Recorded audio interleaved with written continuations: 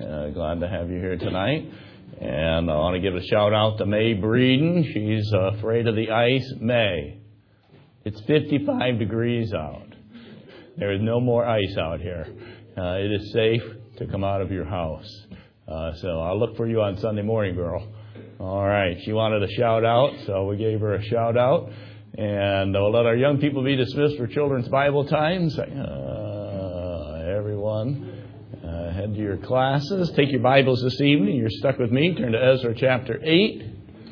Ezra chapter 8.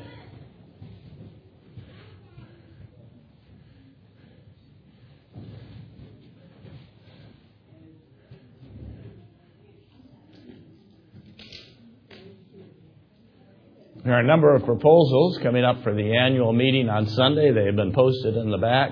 So this seems a little heavy-handed to me tonight. Maybe it's just me.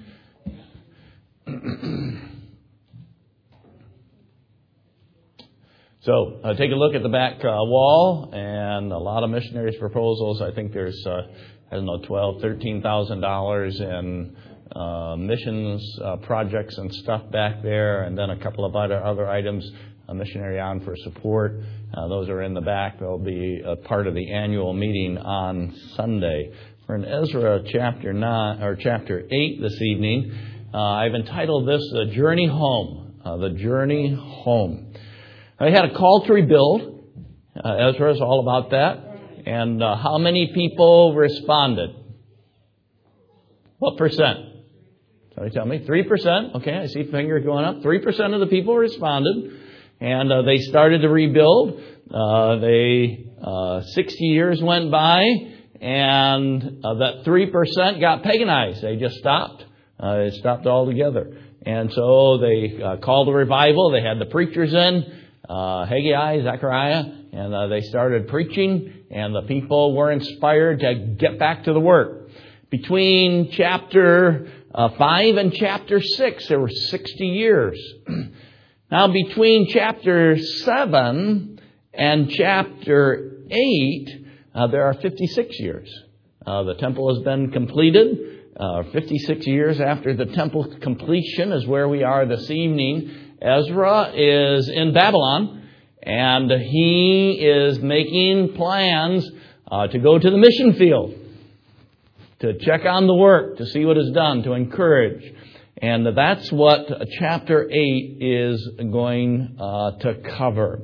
Why leave? Why this pilgrimage? Why now? So it's pretty clear from reading in this passage that is to the honor and glory of the Lord. And everything that we do should be to the honor and glory of the Lord. It's not for ourselves, and not for that we would be uplifted. The Lord is not going to share His glory with another. And it's important to be able to say, God did it. I was a vessel. I was there. God allowed me to be part of what He was doing, but we are a part. He is the one that is doing that. It is not about self. It's not about me. It's not about Ezra. Ezra is a low-key, low-profile, in the background kind of guy, just a normal guy. He's not Apostle Paul that is out there. He's just a normal guy. And God uses normal people who will give Him the glory. And so if you're willing to give God the glory, God will allow you to see and be a part of some amazing things.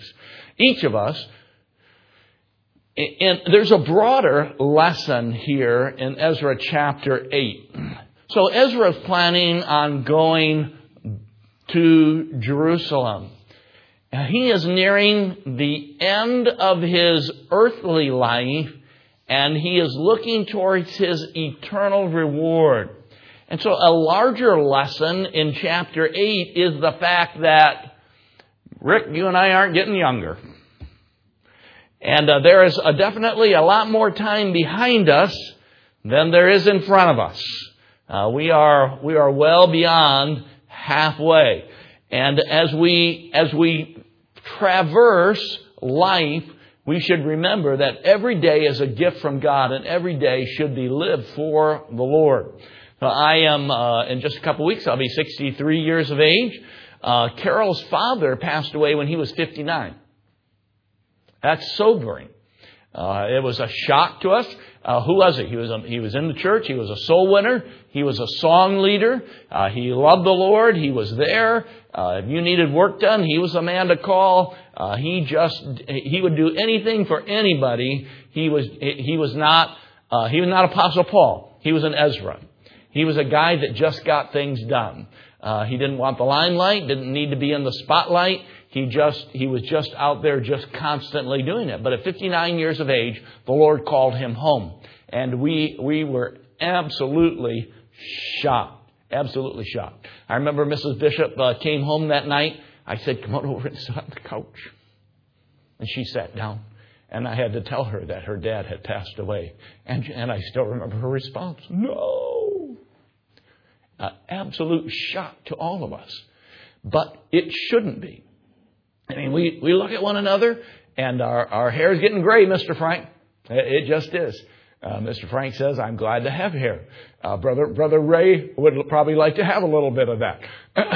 But we look at one another, and we say, I'm getting old. I'm getting older. I was at the police station this week, and one of the young sergeants, he's 35 years of age. And you can grow a beard now in police work, and so he's growing a beard, and he's got blondish brown hair, a good-looking fella, and his beard has come in, and it's all gray. And so I sat in roll call this week, and he said, "My beard has come in gray." I kind of chuckled. And he said, he's saying to the guys in roll call, he said, "I go to a place out to eat, and they ask me if I want the senior citizens discount. What am I supposed to say?" And I said, "Say yes." That's what I said. "Say yes, absolutely, I want the senior citizens discount." And he looked over at me, and his mouth dropped open, and everybody in the room erupted in laughter. But gray hair and a beard tells us we're not going to be here forever. Are you paying attention? We were out soul winning several years ago on Kings Highway here, and right across the street from where Mrs. Price lived, just up the street from the Huntington Metro Station. I think it was Frank and I knocked on a fellow's door. He came to the door, and I tell you what, his head was snow white in here. And I said, it was just stark. And I looked at him, and I pointed at his head, and I said, "Man, you've got gray hair. God sent you a lot of warnings. You better be paying attention." So chapter 8 is not only Ezra coming down to the end of his life, going to Jerusalem, but as a Christian coming to the end of life. We don't know what that day may be. We should be planning our trip to New Jerusalem.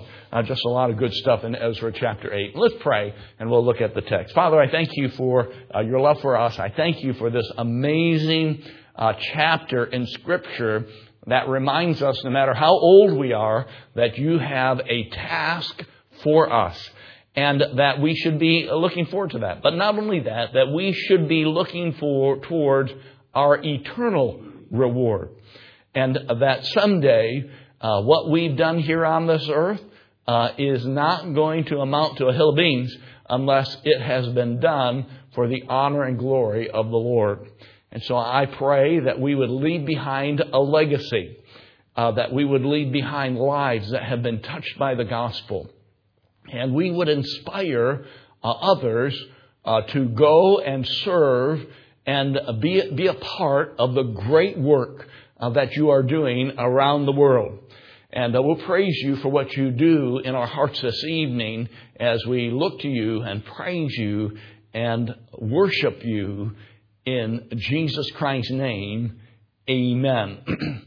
As is pretty typical in the last several chapters of Ezra, chapter 8, the first paragraph, the first 14 verses are a boatload of names. There are, and we're not going to read them. Now, we'll start at verse 1. These are now the chief of their fathers. This is the genealogy of them that went up with me from Babylon in the reign of Artaxerxes the king. And in these 14 verses are the names of men and families that were challenged to follow God and do something for God. If you do the math, and you can do the math, and you can come at me next week and say, Pastor, my math differs than yours. I'll give you that. Math is not my strongest subject, but it appears to me from going through the names and the genealogies that there are approximately 1,500 men that went with him to do the work. And that's why I say it's important to inspire others. Sunday school teachers, it's important to inspire others. That's why we have people going into the nursery, ministering to those little kids, because in 20 years, they're going to be the leaders.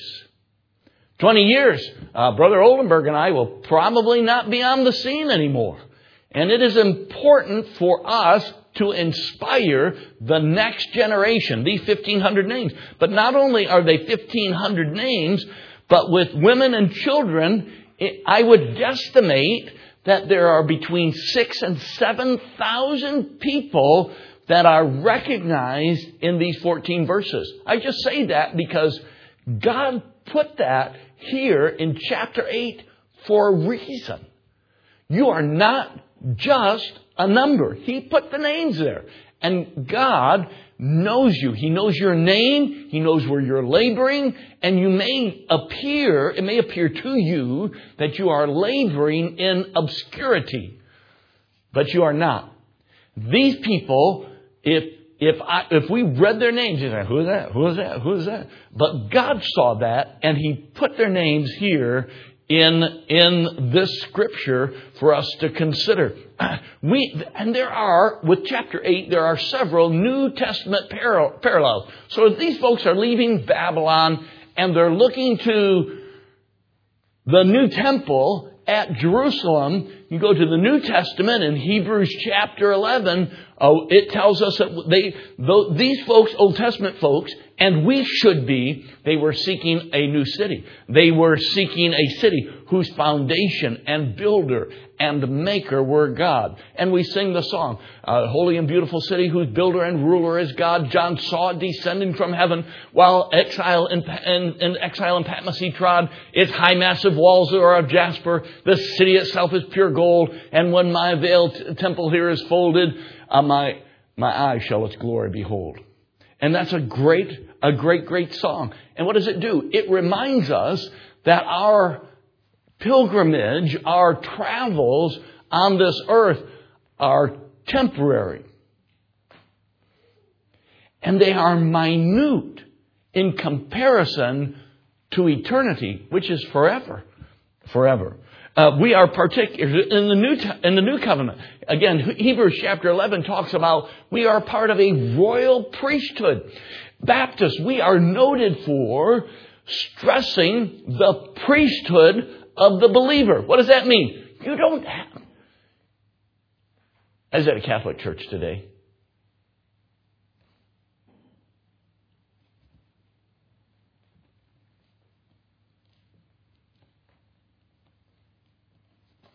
And I watch people going in and out of the church building, going to a priest to confess sins, to have the priest pray for them.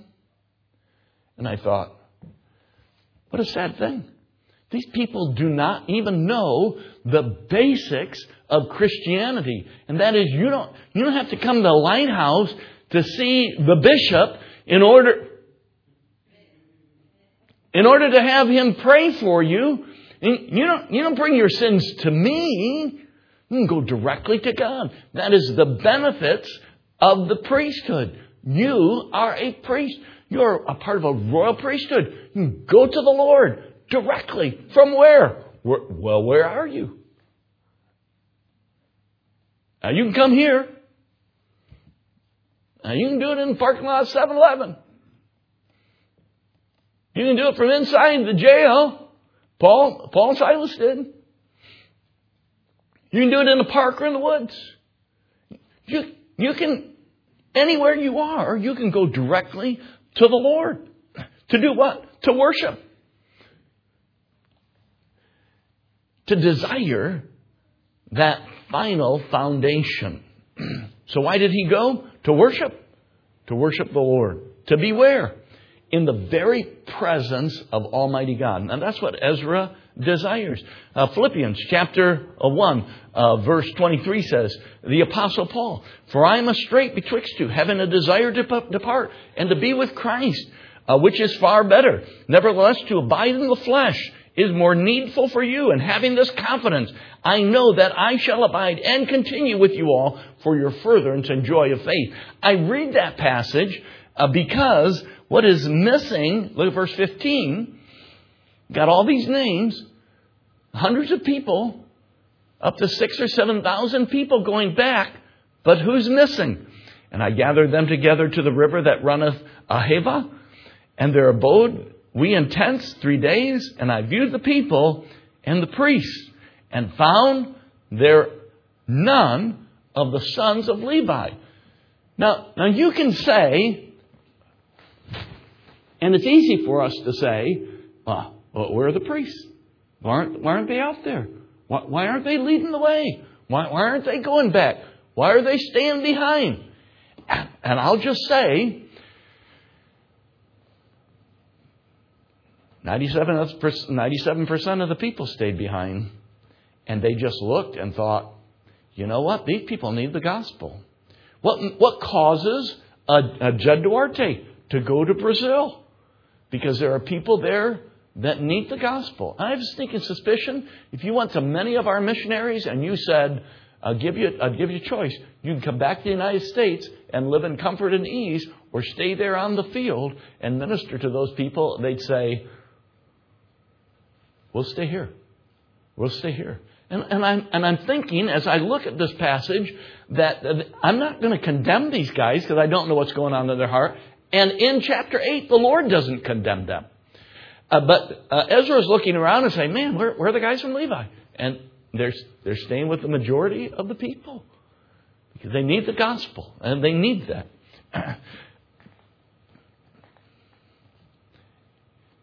And the Apostle Paul again said to the church at Philippi, I'm in a strait betwixt two, having a desire to depart and to be with Christ, which is far better. Nevertheless, to abide in the flesh is more needful for you. And so Paul said to them, I'm staying here. I'm staying with you because you need me and you need me to be here. And I'm getting up in age and I'm thinking, Lord, anytime, I'm ready to go. But the Lord has left me here, Paul, for a purpose. And Paul was okay with that. And I'm thinking the Levites are probably okay with that as well. Make sure you're doing the right thing. Ezra was doing the right thing for the right reason. I'd like to think that the Levites are doing the right thing for the right reason. And just be careful when you're critical or tend to be or have a tendency to be critical of somebody else because they're doing something a little bit different than you are. Or going to a mission field, that you just don't think is wise. Robert Doolittle. Now we know Peter and Stephen and Philip and Lawanda. They're in Brazil.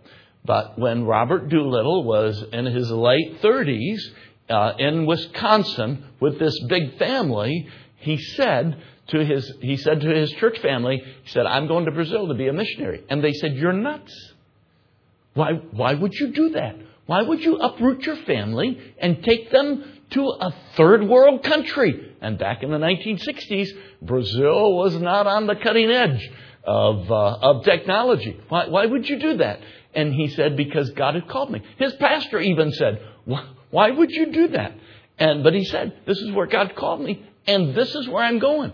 And now, today, we have his grandson, Jedediah Duarte, his grandson,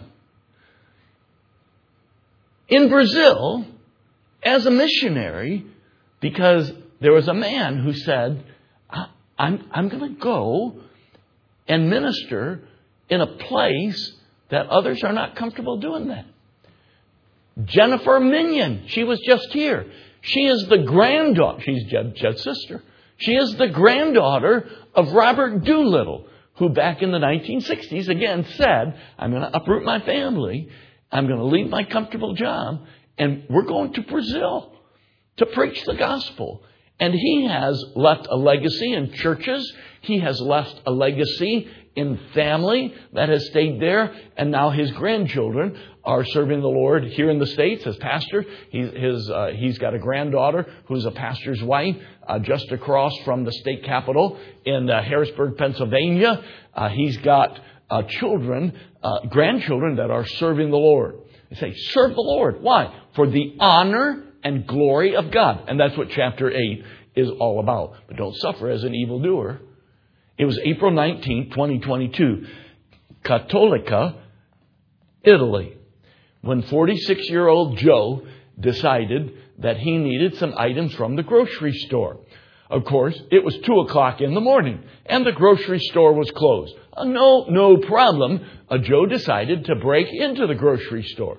So he broke into the grocery store, not to get a Stanley Cup. He broke into the grocery store to get, I would guess, groceries. And probably a little bit of money if there was any in the till. And so he got into the grocery store. It was really quite easy. Pried the back door and walked in. Nobody stopped him. There were no alarms. And after all that work getting inside, he decided he was thirsty. And it was he was in the back. And it was kind of a warehouse type, back storage rooms in the back. And so he was thirsty, and he decided he wanted some water. Well, there was some water. There was all kinds of bottles of water secured in plastic, and it was piled in pallets all the way up to the ceiling. And so he reached in, and he tore the plastic apart, and he grabbed one bottle of water, and he pulled it out. And when he did, that upset the whole pile. And the pile, stacked all the way to the ceiling of water, crashed down and killed him. The employees came in the next morning, and they saw this mess in the back. Well, they opened the store, and they were stocking shelves. And finally, the boss said, hey, get to the back and clean up the mess. Oh, that thing fell during the night. And so they started moving water bottles. And then they saw an arm. And they went, oh, an arm should not be packaged in with the water. And they found 46-year-old Joe dead. You don't want to go to heaven that way. 1 Peter chapter 4, verse 15 admonishes us, but let none of you suffer as a murderer, as a thief, or as an evildoer, or as a busybody in other men's business. Serve the Lord. Look at verse 16. And so he's got the last phrase of verse 16 says they were men of understanding. The last phrase of verse 17, that they should bring unto us ministers for the house of our God. Verse 18, and by the good hand of our God upon us, they brought us a man of understanding.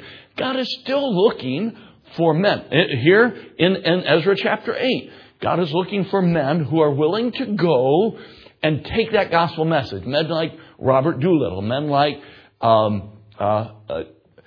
Peter Doolittle, men like Stephen Doolittle who are down there, men like Jedediah, men like Brother Minion who are willing to go, men of understanding, men of stature, men of wisdom, men of God, who will take their wives and children, again, with the wives and children in this chapter, 7,000 people that are leaving the comforts of Babylon, and going to Jerusalem.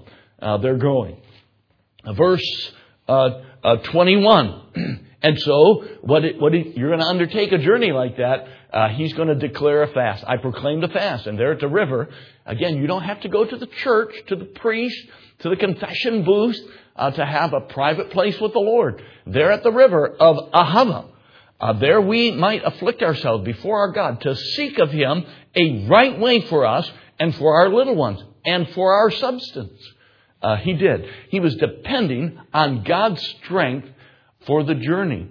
In that, verse 22, there was danger along the way. And so he went to the local law enforcement guys and to the king and said, hey, we could use some protection for the journey. And he was even ashamed to do that because he had bragged to the king about God and God's goodness and God's might and God's power to be able to protect them and put down the evildoers. And it seemed to be contrary to prayer to say to the local law enforcement guys, hey, or to the king, can you send us some law enforcement guys, some soldiers along the way to protect us? There's nothing the matter with that. Romans chapter 13, the law enforcement guys of the first century Roman soldiers, and today our military and our police department is there for our protection. It is they are ordained ministers of God to help us. So nothing the matter with that. Verse 22, but Ezra's he's telling us how he feels. I was ashamed to require of the king a band of soldiers and horsemen to help us against the enemy in the way. Why? Because we had spoken unto the king, saying, the hand of our God is upon all them for good that seek him, but his power and his wrath is against them that forsake him. So we fasted and besought our God for this, and he was entreated of us. A king provided with that for us. There's nothing the matter with that. And so you think about a Robert Doolittle going to Brazil, and you think about the fact that well-meaning Christian folks said, don't do it. I'll tell you what, there are a lot of people in Brazil that are thankful that Brother Doolittle made that investment. There are young children today that Brother Oldenburg pointed out to us that are glad that Brother Doolittle's children stayed in Brazil. There are children down there that are hearing about the gospel of Jesus Christ and have that joy on their face, thankful that the grandson, Jedediah, and his family are there serving the Lord, taking them the gospel. It's often short-sighted of us to try to say, let's stay here and be protected and not launch out into an area that really needs the gospel. But when it comes right down to the end, the songwriter said this, when my life work is ended and I cross the swelling tide, when the bright and glorious morning I shall see, I shall know my Redeemer when I reach the other side, and his smile will be the first to welcome me. I shall know him, and redeemed by his side I shall stand. I shall know him, by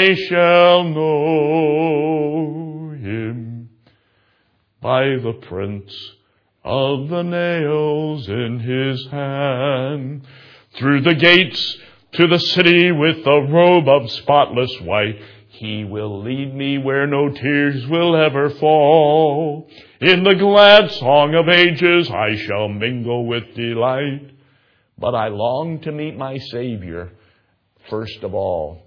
And wouldn't it be wrong to meet your Savior without taking someone along with you to meet their Savior, who came to know him as their Savior because you gave them a gospel witness? Whether that's here at home on a Saturday, or in a Sunday school class on Sunday, or a bus route on Saturday, or a Wednesday night class, to be able to sit down with a child, with an adult, whether that be here in the church building or in a park around our area, or over coffee and a table with God's Word, and show them Christ. I'm thankful for our missions program. I'm thankful for the Robert Doolittles who answered the call and went. But there's a huge mission field right here in Washington, D.C. The Hope for America is not Washington, D.C. The Hope for America is right here in this book. And we should be about the Master's business, following the direction of the Lord. And so here's Ezra following the Lord's direction. And so in these last several paragraphs, verse 24 down through verse 28, and especially verse 28, Ezra is saying to the people, listen, you are holy unto the Lord. Be ye holy, for He is holy. I mentioned in the teacher's meeting, I mentioned to some folks last week, listen, if I come to your house to visit and you offer me, you say, Pastor, are you thirsty? Would you like something to drink? I'd love something to drink. But you hand me a glass that's got a dead roach in the bottom, I'm going to lose my thirst all of a sudden. I'm just going to tell you, I'm not. Are you agreeing with that? Melanie's going, not only is she not going to use that vessel, she's not going to use any vessel in your house. Accurate? Probably so. Because maybe he crawled in the glass and just died in yours. Melanie and I think a lot alike, I think. But it should scare her. It certainly scares me. God's not going to use a dirty vessel. He's not going to use a vessel with a dead roach in the bottom. The importance of being holy. Ezra understands that. You're holy unto the Lord. What should we do as a result? Verse 29. Watch. Watch ye and keep them until ye weigh them. Watch the vessel. Verse 20, he's talking about the vessels. What? Know ye not that your body is the temple of the Holy Spirit which is in you, and you are not your own? You're bought with a price. Therefore glorify God in your body and in your spirit, which belongs to Him. They're talking about the vessels. And it's important to keep them holy. Your vessel, it's important to keep that holy. As priests, we are to be holy unto the Lord. As priests, we are to watch. As priests, we are to keep God's commandment. We expect the priest to do that, but we're to do that. Then verse 31. So we departed. Then we departed. To do what? At the end of the first month, to do what? To go unto Jerusalem. And the hand of our God was upon us. And He delivered us from the hand of the enemy, and of such as lay wait by the way. And we came to Jerusalem, and abode there 3 days. The reckoning. These last several paragraphs talk about the weighing and the accounting of the vessels and the things that were brought and placed into the treasury. Again, every single thing important. And then the offering of the sacrifice. And then the reckoning, the measuring of that treasure. You are a treasure. You are a treasure.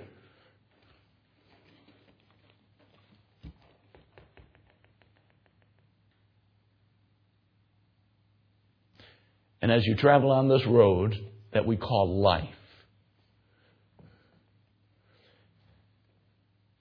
every day you get closer to standing before the Lord God.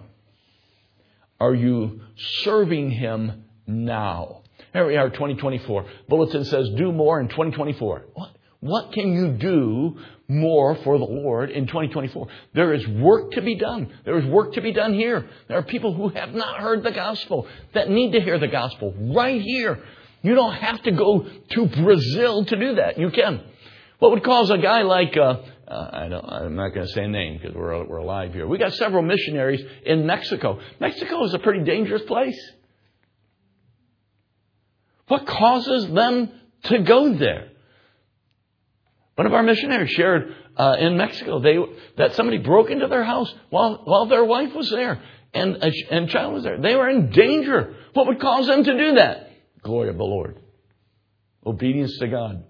To go where God has called you to be. To do what God has called you to do. To get busy and do it. And let the Lord protect you. Again, the parallels to Ezra chapter 8 in the New Testament, a glaring one, is Hebrews chapter 11. And as these Old Testament saints look towards their eternal reward, so should we. So should we. There's a holy and beautiful city, whose builder and ruler is God. John saw it descending from heaven, when Patmos in exile he trod. Its high massive wall is of jasper, the city itself is pure gold. And when my frail tent here is folded, mine eye shall its glory behold. No sin is allowed in that city, and nothing defiling or mean. No pain and no sickness can enter, no crape on the doorknob is seen. Earth's sorrows and cares are forgotten, No tempter is there to annoy. No parting words ever are spoken. There's nothing to hurt or destroy. No heartaches are known in that city. No tears ever moisten the eyes. There's no disappointment in heaven. No envy and strife in the sky. The saints are all sanctified holy. They live in sweet harmony there. My heart is now set on that city, and someday its blessings I'll share.